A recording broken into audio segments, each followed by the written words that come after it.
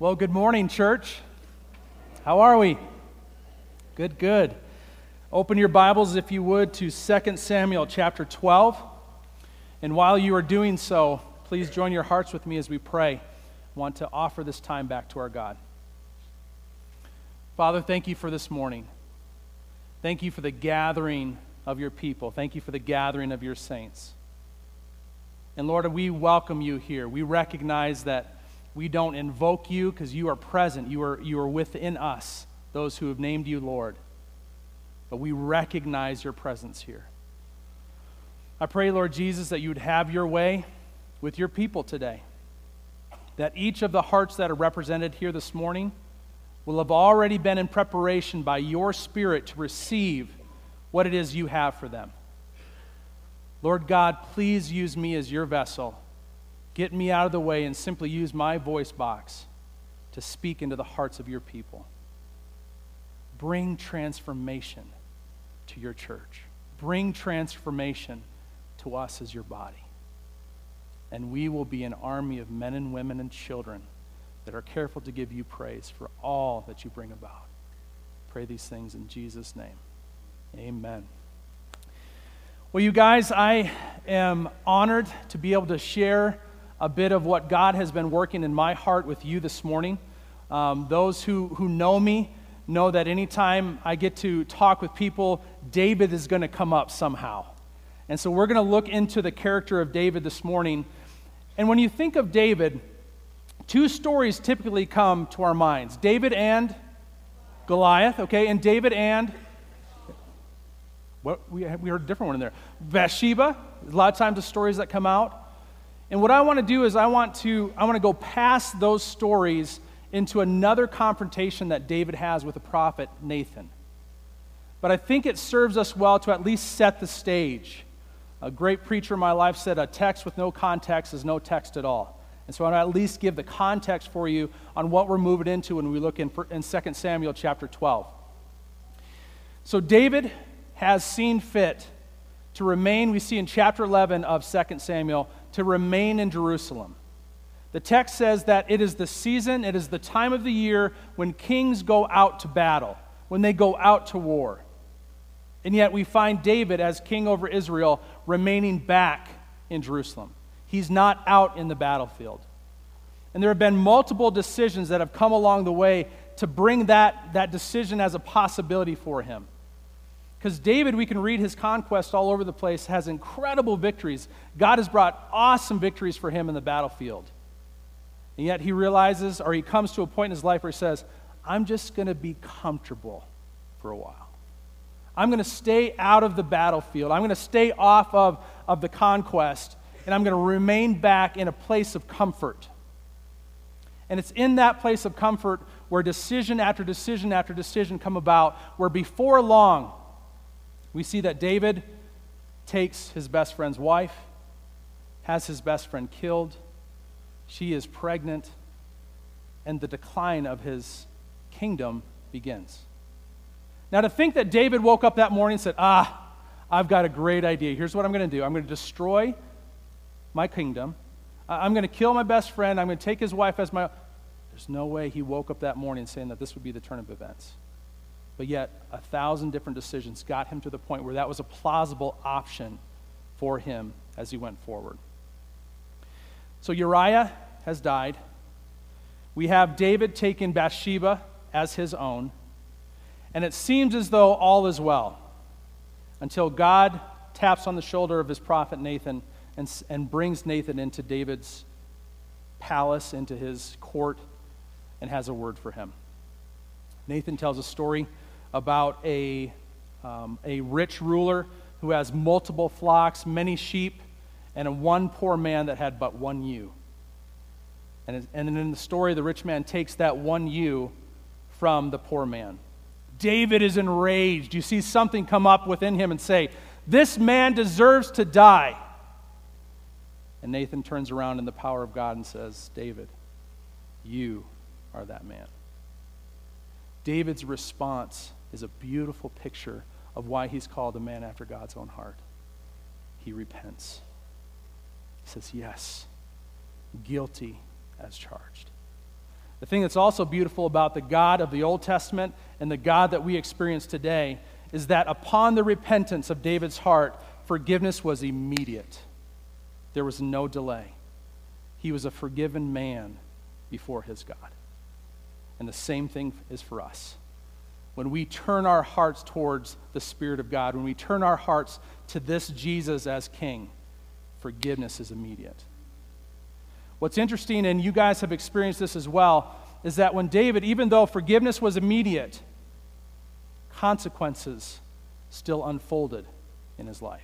There was still consequence to the multiple decisions that were made en route to the scenario that we find ourselves in. That's the stage. That's what's happened. That's what's going on in David's life right now. Nathan is just leaving the court, and that's where we pick up in 2 Samuel, verse 15.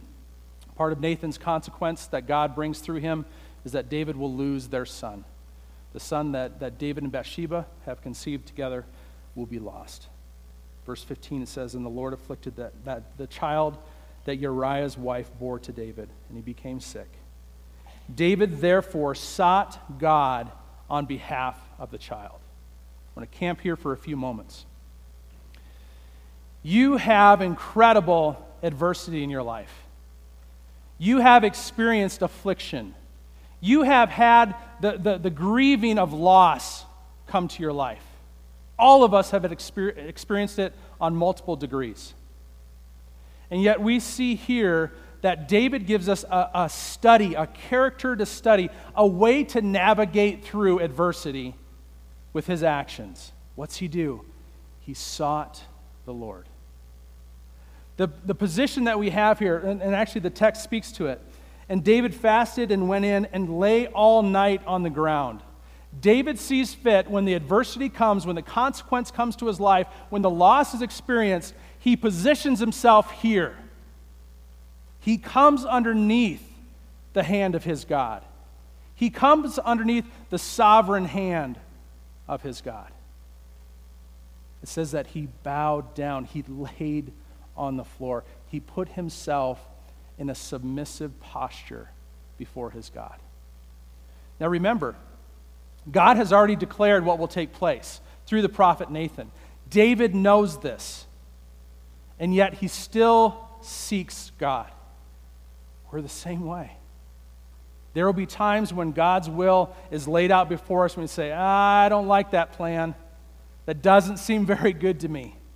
And we will beseech the Lord. We will seek him and say, please, Father, is there another way? Is there another way that your will can be fulfilled? And we posture ourselves in a place of, not my will, but yours be done. The thing that's interesting about David is that he remains in this position for 7 days. Think of your own life. Think of the adversity that you come across. Think of the things that hit your heart. When I am uncomfortable, the very thing that I want is comfort. I don't want to stay uncomfortable. I love that the narrator gives us in the text, David laid on the ground. Have you laid on the ground? It's not a comfortable place to be. And yet David chose this position to say, I will remain here. I will stay in this uncomfortable position until you see fit to relieve. Do you see the beautiful element of actually worship that David does in the midst of grieving? The worship that he does in beseeching the Lord, seeking his face. If there's another way, Lord, would you see fit? He positions himself like this. Grief is a process that we get to watch David. We have a front row seat to see how he does this and how he does it well. And the first thing that he does that I want you to grasp when you're walking through grief, when you're walking through difficult situations, is he seeks the Lord. Same encouragement, the same challenge, the same challenge for us 3,000 years later. Verse 16, and David fasted and went in and lay all night on the ground. Verse 17, and the elders of his house stood beside him to raise him up from the ground, but he would not, nor did he eat food with them. And on the seventh day, the child passed away. And the servants of David were afraid to tell him that the child was dead. For they said, behold, while the child was yet alive, we spoke to him, and he did not listen to us. How then can we say to him, the child is dead? He may do himself some harm.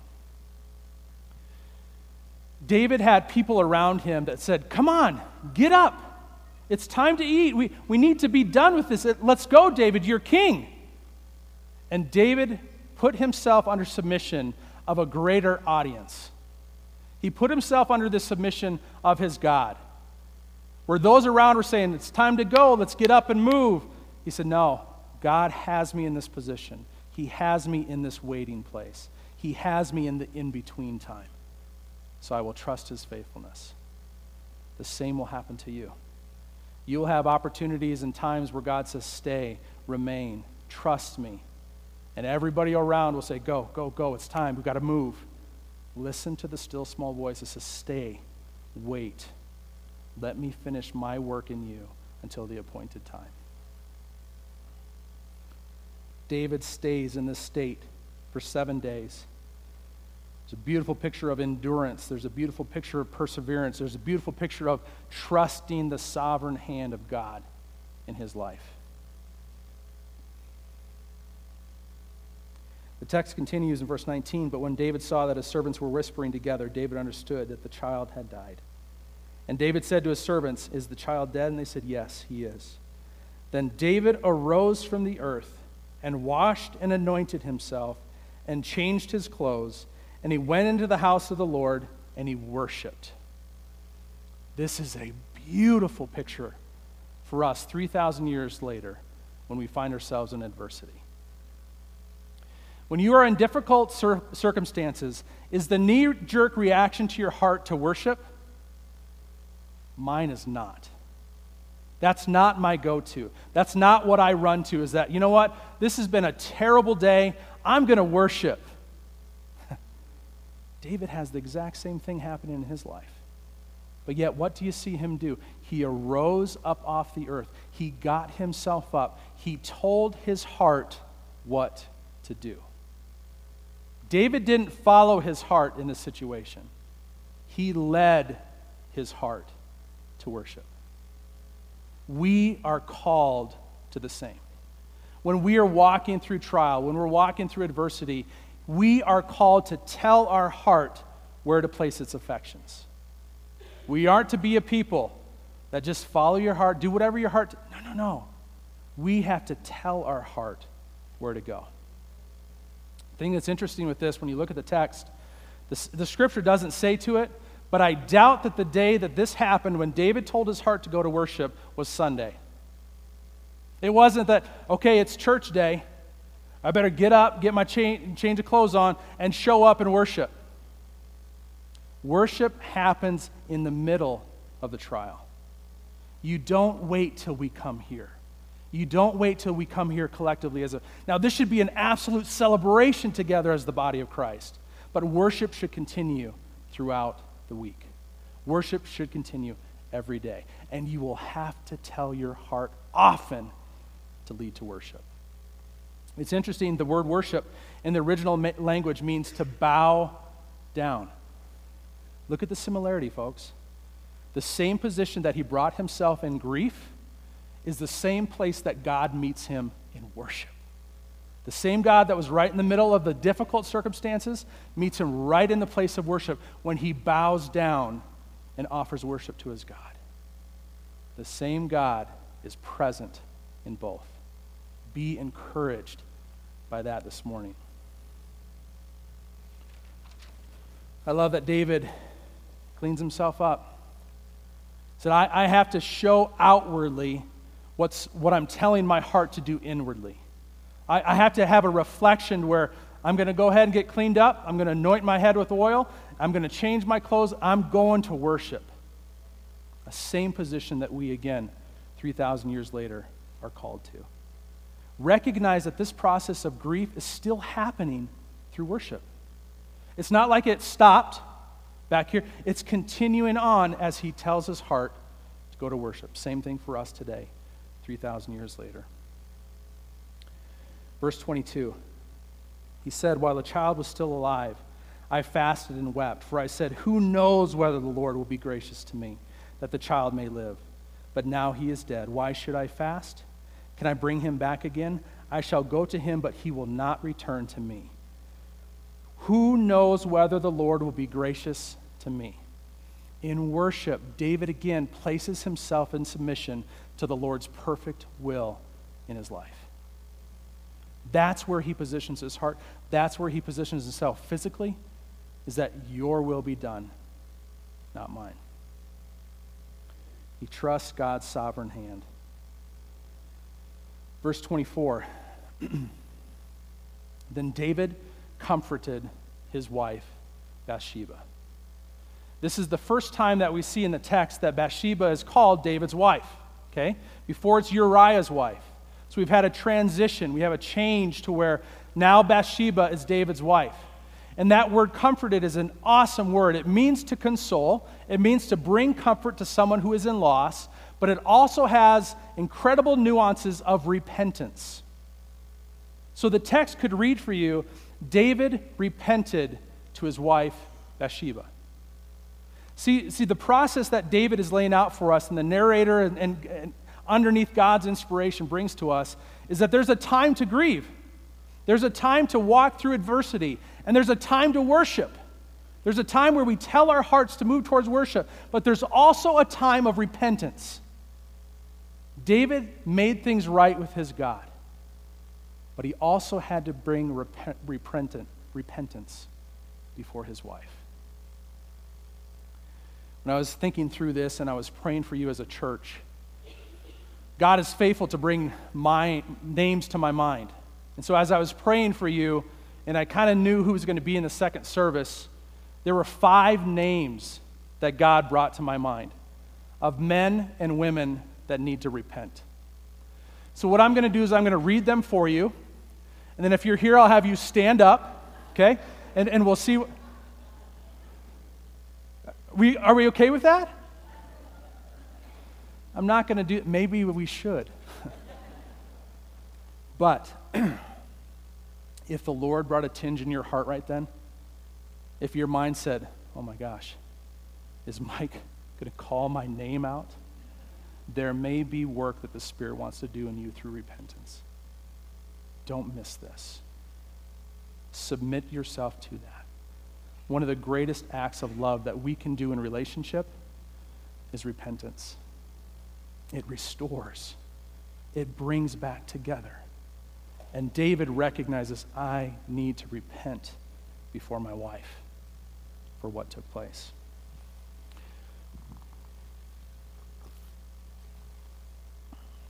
One of the most incredible experiences I've had as a father is to repent to one of my daughters that I sinned against, and had the responsibility to come before them and say, your daddy has sinned against you.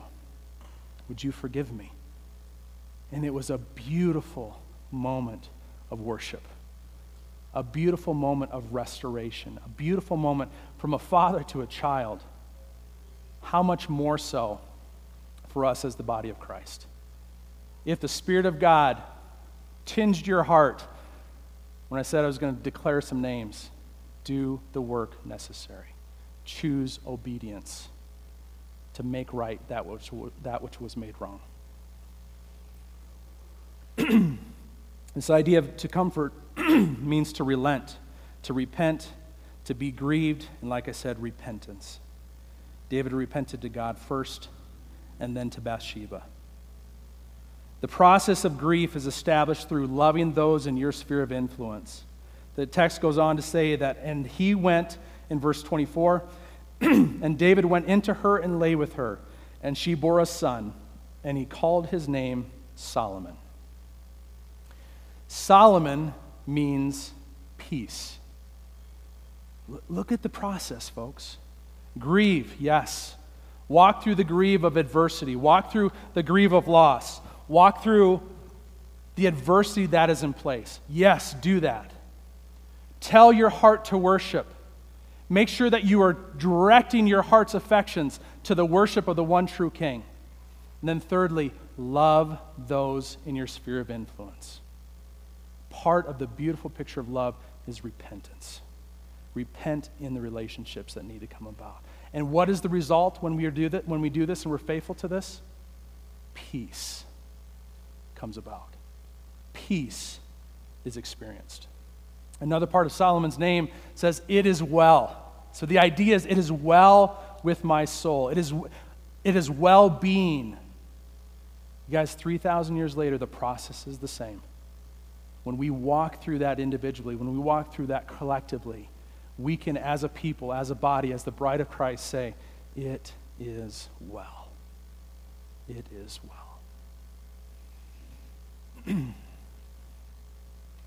I love that the text goes on to say in verse 25, or the end of verse 24, "And the Lord loved him and sent a message by Nathan the prophet. So he called his name Jedediah because of the Lord." Jedediah means beloved of the Lord. So you see the full circle that God has given us in the narrative text through the character of David, of these type of necessary steps to take for the sake of peace to come, well-being to be there. Now, it'd be one thing to end the story there. It'd be one thing to say, okay, peace has come to the country, peace has come to the land, we can now sit back and be comfortable. Oh, that should tinge something in our mind again. Remember back in chapter 11? Remember where David was being comfortable? The time of season when the kings went out to war, David remained back in Jerusalem. He chose comfort instead of the next part that we're looking at.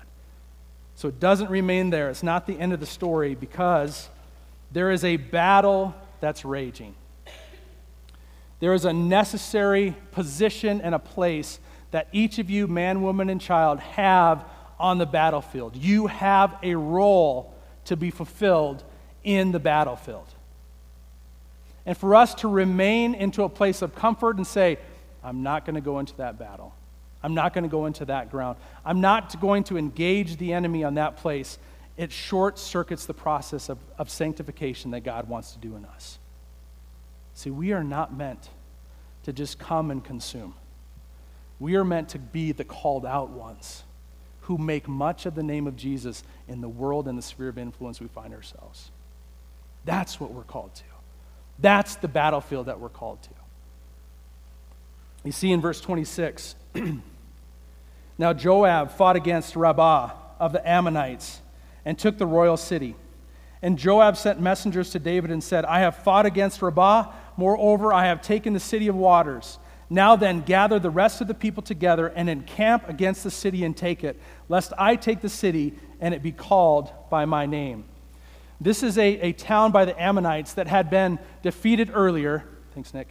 They rose back up. They brought another resistance against the people of Israel. And it's in that moment when David, that was the battle that he was called to go to. He was called to go to the battle of Rabbah. Instead, he remained back in the palace. So look what happens here, folks. David returns back to the battlefield that he never should have left. He returns back to the battle that he was called to as king of this nation. He returns back to it after the grieving process, after worship, and after love have their take. He goes back to battle. My question would be, what battlefield have you abandoned? What battlefield have you stepped off of that God says, no, your place is to be in the battle? Now I'm not here to raise up war. What I'm here to say is that there's an enemy out there that's against us because we bear the name of Jesus Christ. And if we step off of that battlefield, whether it be in our home, our workplace, in the world sphere that we find ourselves, we are one less soldier on the battlefield that needs to be in place. You are not replaceable in the battlefield that God has called you to. This is not just for men, but men, I want to talk to you for a moment. There are different battlefields that God has called you to in your home. There's different battlefields that God has called you to in your workplace. There's different battlefields that God has called you to protect your wife, to your kids, those in your sphere of influence. By the power that anointed David 3,000 years ago, step up to the battlefield to protect those who are in your care. throw your shield down in front of those who God has put in your care. We need you. God is calling you forward to be a part of that battle. Ladies, guess what? Same charges for you. Your battlefield may look different. Your battlefield may have a different cadence to it, but you are still called out to rise up and take your place on the battlefield and allow the power of God through you to be a threat to the enemy. No longer are we going to be a people of defensive posture, but rather offensive, because greater is he that's in us than he that's in the world. So you see what David does. Again, you look at the text. Verse 29. So David gathered all the people together and went to Rabbah and fought against it and took it. And he took the crown of their king from his head. The weight of it was a talent of gold, and in it was a precious stone, and it was placed on David's head. And he brought out the spoil of the city, a very great amount. And he brought out the people who were in it and set them to labor with saws and iron picks and iron axes and made them toil at the brick kilns. And thus he did to all the cities of the Ammonites. Then David and all the people returned to Jerusalem. Because David was faithful to walk through the process as Yahweh God prescribed for him, incredible victory was his. Victory in the battlefield was his, because he was doing it in the power of this Yahweh God. Folks, we have the same beautiful privilege today. We have adversity. We have loss. We have things that come through our lives that we are called most definitely to grieve through. And the Lord will meet you in that place. We are also called, as we are going and moving through that, to be a people of worship, not just a Sunday morning, but rather that we position ourselves in worship every moment of every day that we come through. And not only worship, but we are called to love. And one of the best ways that we can love those in our sphere of influence is to make sure our repentance is up to date. I see God work through repentant, broken people in fantastic ways. You are those people. Lastly, we see that we're called back to battle. We are called to engage as the Lord sees fit. We are called to, here I am, Father, use me. Use me as you see fit to accomplish your work on earth as it is in heaven. That's my prayer for you, Rimrock. That's my prayer, is that you will, as you navigate these things, you will walk through those 4 stages together. There may be some specific parts of that you're skipping. I pray that the Lord would direct you back into and allow that submission underneath the sovereign hand of God to have his full work, to where we're a people that say, not my will, but yours be done. And I will worship you in the meantime. Let's pray. Father, thank you for this morning. Thank you for your word. Thank you for your faithfulness of your word. Lord, I pray that if there are things, there's work that needs to be done, that you are prompting us as your kids to do, that you would empower us to do so. That we would not wait, we would not hesitate, but rather in fullness see this come to pass. Holy Spirit, we acknowledge your presence here. We thank you for the work that you've begun, and thank you that you will bring it to perfect completion. We pray all these things in the powerful name of Jesus. Amen.